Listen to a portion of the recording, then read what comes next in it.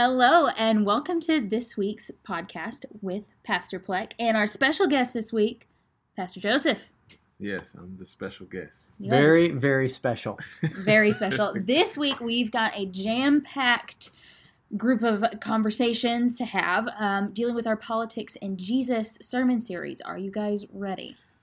Yes. Yes. I am ready. I'm very ready, and I feel bad that we've taken this long to get to it, but we had stacks of things, and then Thanksgiving happened, so we are apologizing profusely, but understanding that our listening audience has deep compassion for us. So here we go. First question around politics and Jesus. Starts off, marriage and relationships are hard already.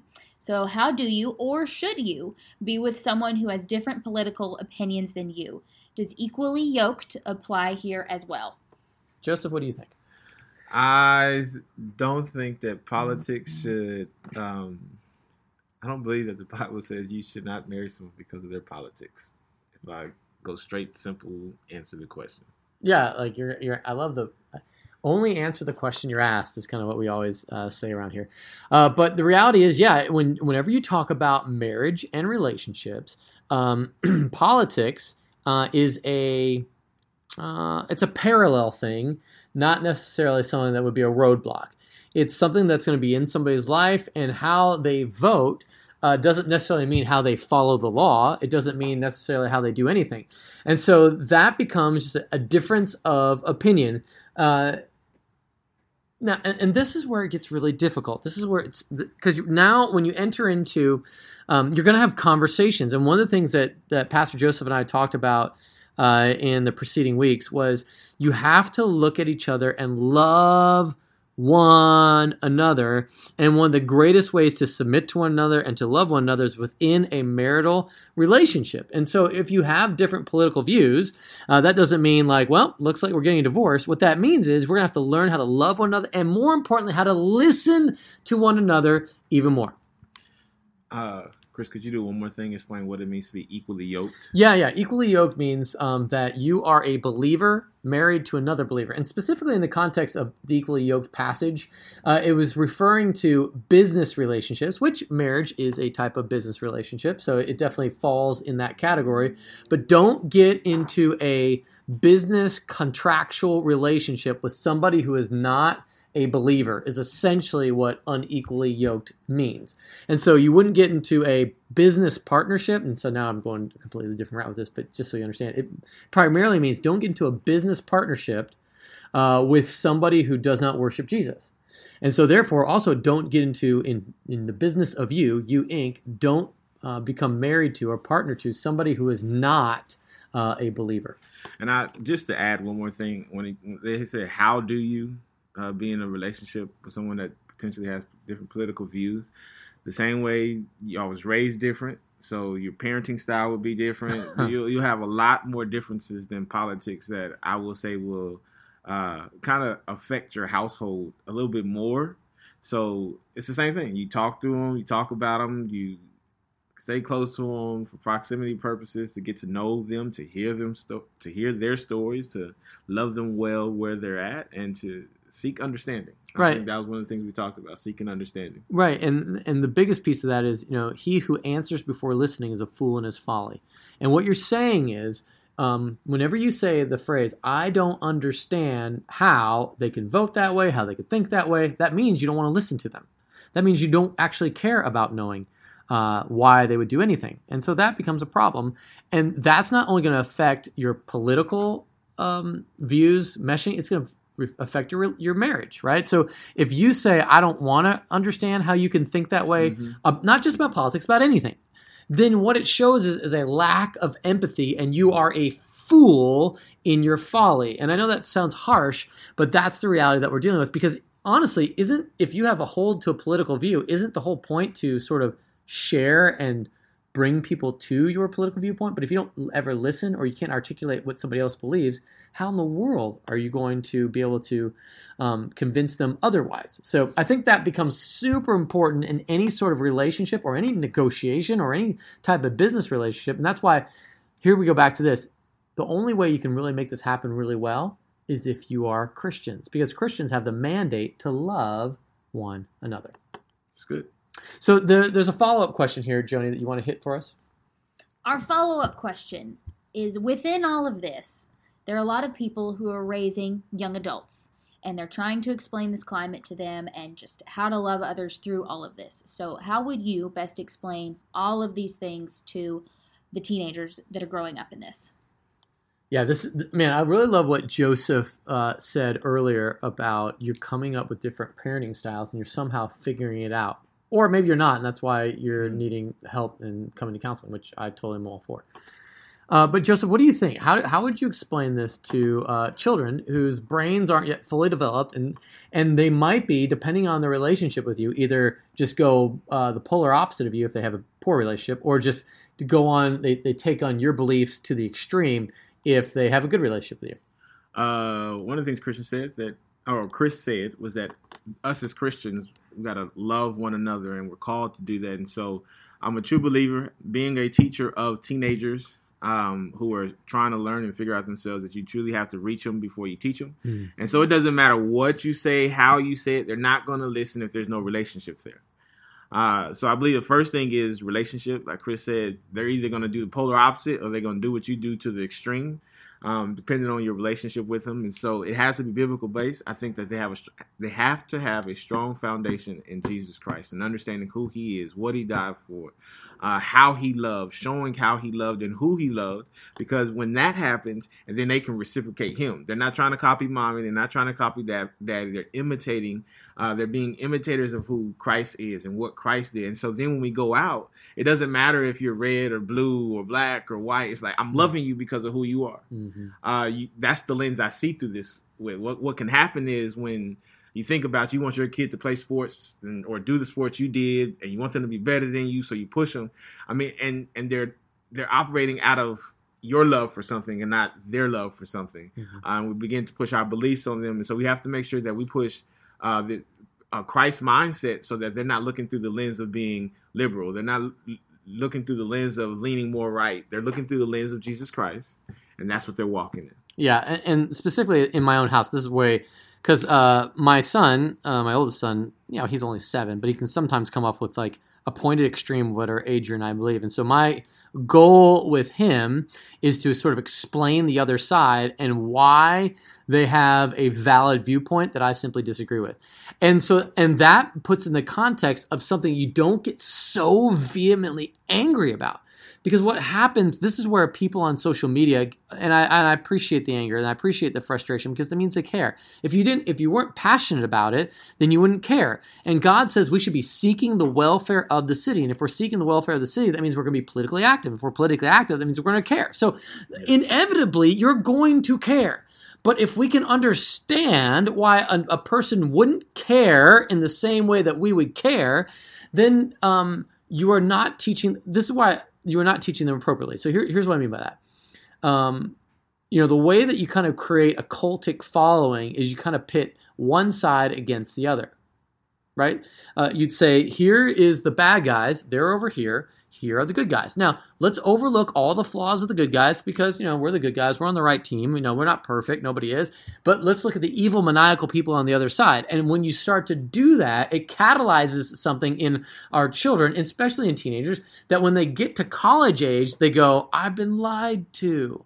As opposed to my parents, and I think what parents are afraid of, they're afraid to go, if I look favorably or I explain the other side, my kids will just take that on and they'll take on an opinion that I don't want them to hold. Now listen, there are some opinions you want your children to hold.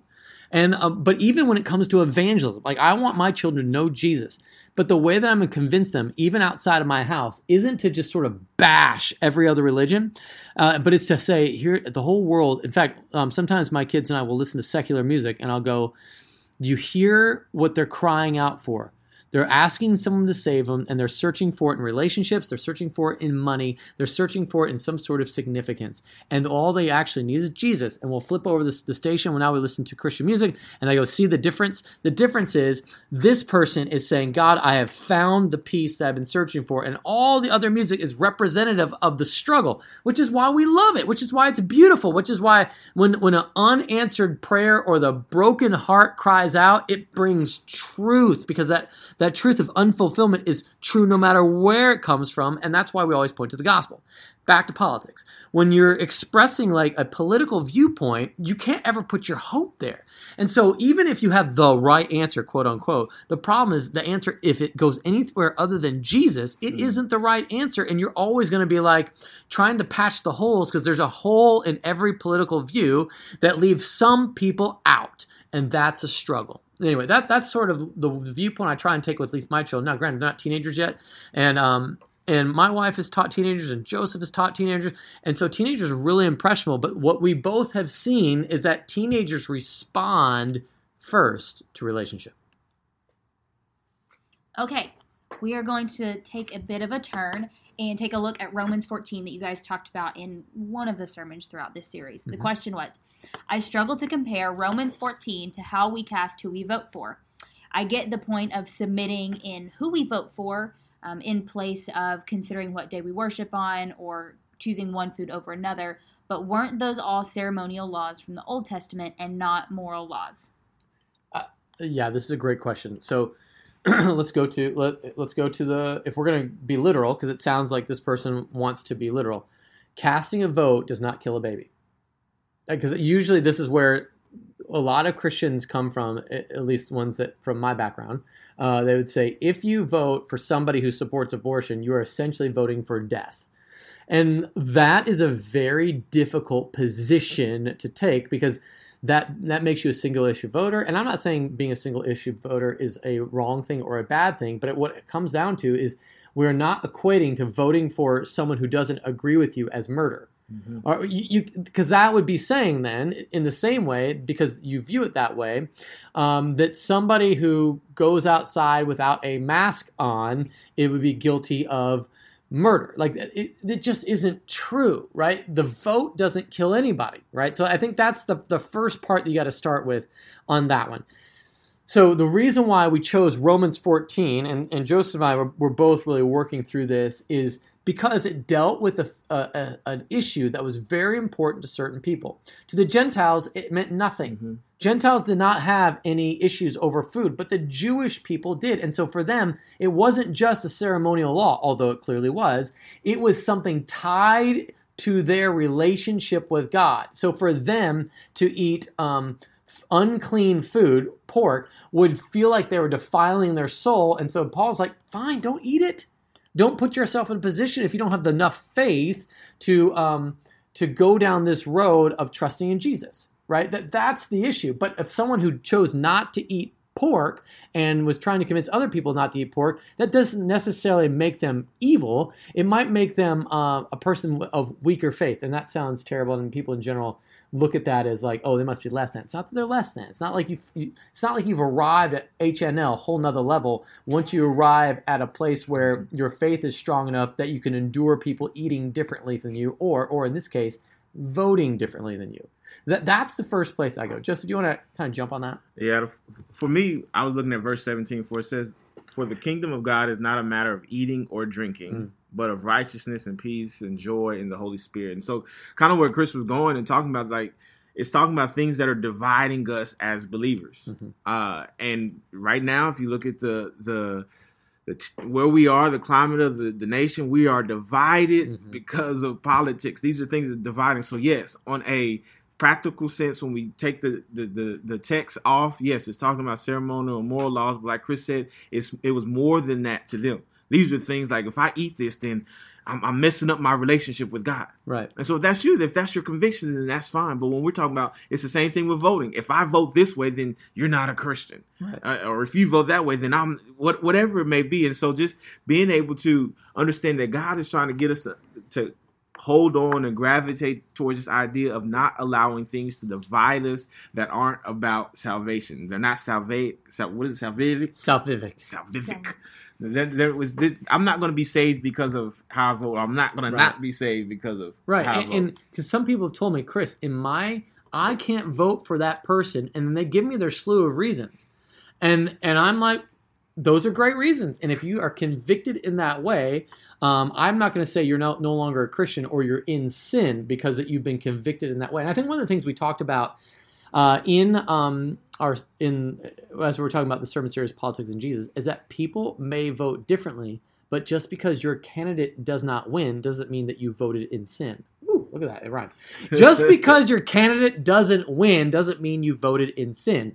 In other words, it might be the very thing that, so for example, right now, President-elect Joe Biden, all right, it's not like he, through the media, through everyone, it says there isn't a like mandate for him to go and put forth a pretty much a socialist agenda, as many people, at least when you watch MSNBC or Rachel Maddow, or you kind of go from a more liberal perspective, they kind of were thinking this is going to be a blue wave that said America is going to turn socialist. Now, the reality, that's not what happened. So you had President Trump voted out, but actually in Congress, the Republicans gained more House seats, which tells. So again, it tells you something about the where the nation is. They're not ready to embrace socialist agenda, but they're not ready to embrace someone who has the language and the rhetoric that he uses, which then pushes away people and divides as opposed to unites. And so you might not necessarily agree with the way I just described that, and that's okay. But the reality is the votes show that one party does not have a complete grip on the nation, and that's helpful. So in the same way that you may have voted for the person that lost, that doesn't mean your vote was in vain, but rather it lets the winning party know that they need to balance out their political agenda to reflect the people. Now here's what else is true. Government is an instrument of God that he uses to bring, well, we talked about this, common grace or general grace to people. And that common grace are things like roads. Anything that brings order to the chaos, brings civility, anything like that. That is all positive things. But that's not specific grace, which is Jesus is transforming grace that regenerates you from death to life because of his death, burial, and resurrection. And so when we understand that there are people in governing positions that God has sovereignly put there, and there's this divide in the country, and you say, I must be on the wrong side. No, that divide in the country is put there. And now here's where I'm going to interject my reasoning for it. I think it's so that the church might be a beacon of hope to be the one place where red and blue are united, where we are from the kingdom of God perspective, we can be a conscience of the nation as opposed to a tool of a political party. And the one thing I'll add to all of that is when you're reading through the text, understanding that there are practical, where we take off what is the text actually saying, then there's a principle of the text. Like, how do I use this? That whole observation, interpretation, application. Like, practically, this is what's going on right now. Okay, now how do I interpret it? Well, they're talking about a division between a group of people who were supposed to have the same common goal. And so the principle is we don't want to be divided as believers because of earthly, worldly things. Right. And that was food in this case for us. It's still food, can be food, but right now it's politics. It's race. It's class, it's economics, So. Yeah, and here's the neat thing about this is, remember, there isn't a passage in Scripture. Like, I'm looking, I got my Bible right here. There's not one piece of Scripture that's prescribing how you should vote. There isn't a prescription for voting. So you can't say that is a sin issue or not. There are lots of principles in the Bible that give us a description. And so what we were using Romans 14 was a description of an issue that was sort of similar. And what Paul prescribed in that specific context, we thought we can take a principle from that when there is something that's amoral, not meaning like immoral, but amoral means not a matter of morality, but rather a matter of opinion. And that's where you overcome a difference of opinion with love. All right, and so the last question we are going to tackle this week starts out, how do you speak with Christians who have no problem oppressing the poor, widows, and orphans to achieve their own ends? And how do you interact with Christians who value other people's lives as less than their own or even practice abuse?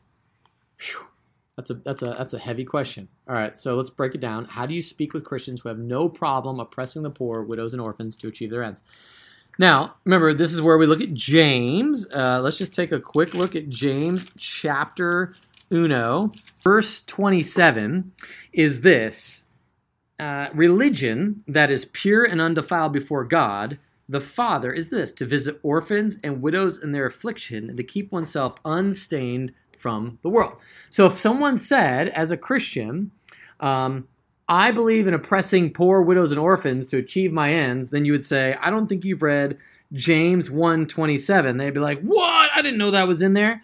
Remember, because the Word of God is living and active, sharper than any two-edged sword, and it convicts the heart, and it intercedes in the thoughts. And so that's why we got to trust God's Word when it comes to Christians. So any Christian who says, I have no problem afflicting orphans and widows and aren't looking out for them, doesn't understand the heart of God. And I would question, I don't want to get into anyone's salvation, but I'd be like, you need to be corrected in love. So I think that's the first thing you do, is you'd approach somebody who outwardly says that. But my thinking is they probably don't believe that the way that they are, what they are doing is oppressing the poor, widows, and orphans.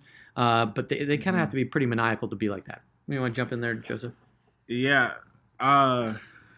With the Word, to answer the question, how do you speak to Christians who have no problem oppressing the poor? Chris said, you give them the Word. Well, the Word says this. So what does this mean to you? And walking them through that. But in my mind, if this question came up during politics and Jesus, so more than likely it's someone saying, well, they voted for this or they voted for that, and so this is what they believe. And so we want to make sure that we're not pushing thoughts, motives, yeah. Right? Yeah, I don't want to push a motive like, oh, they want to conquer the world and use their evil, maniacal, fascist minds to whatever. Yeah, and I'll say that even since Chris and I had the conversations, I have family members and friends that listen to the sermon and say, I can't believe your pastor voted for that guy. And they go into it, and it's like they missed the whole thing. This is what we're trying to get you to understand. We love each other. Mm-hmm. The agenda we're trying to push isn't ours, it's God's. Mm-hmm. It's his plan and his purpose and what he's called us to do. And we agree that in the Word of God. And that's where we go. And we can have conversations about politics and not be about the I wouldn't push this. I don't believe that Chris is a racist. I know he loves me with everything, and he'll give me the shirt off his back literally if I ask for it. I believe that, but that's because we're friends. We have a relationship. Yeah, and if you're not willing to sit down and talk to people about this and talk to, well, why do you believe this? And Chris said it plenty of times during the sermon, like, seek to understand. Don't try to push your thoughts without knowing, or push your motives, right? Or what you think or what you believe their motives to be. Don't try to push. Right. That and play the what if games and well, they believe this, and then you have all this whole movie then played in your head about what this person is doing at home and how they're thinking and their thought process through all of these that are going on. So just making sure that we're not putting things on people. So last part of this, how do you interact with Christians who value other people's lives as less than their own or practice abuse? Well, remember, we want to use Matthew 18. If anybody is like in sin, then you want to address it. And so that's what we do. We address sin because we are a people who confront and interact, but we do it in a gentle and loving way because they will know we're Christians by the way we love one another.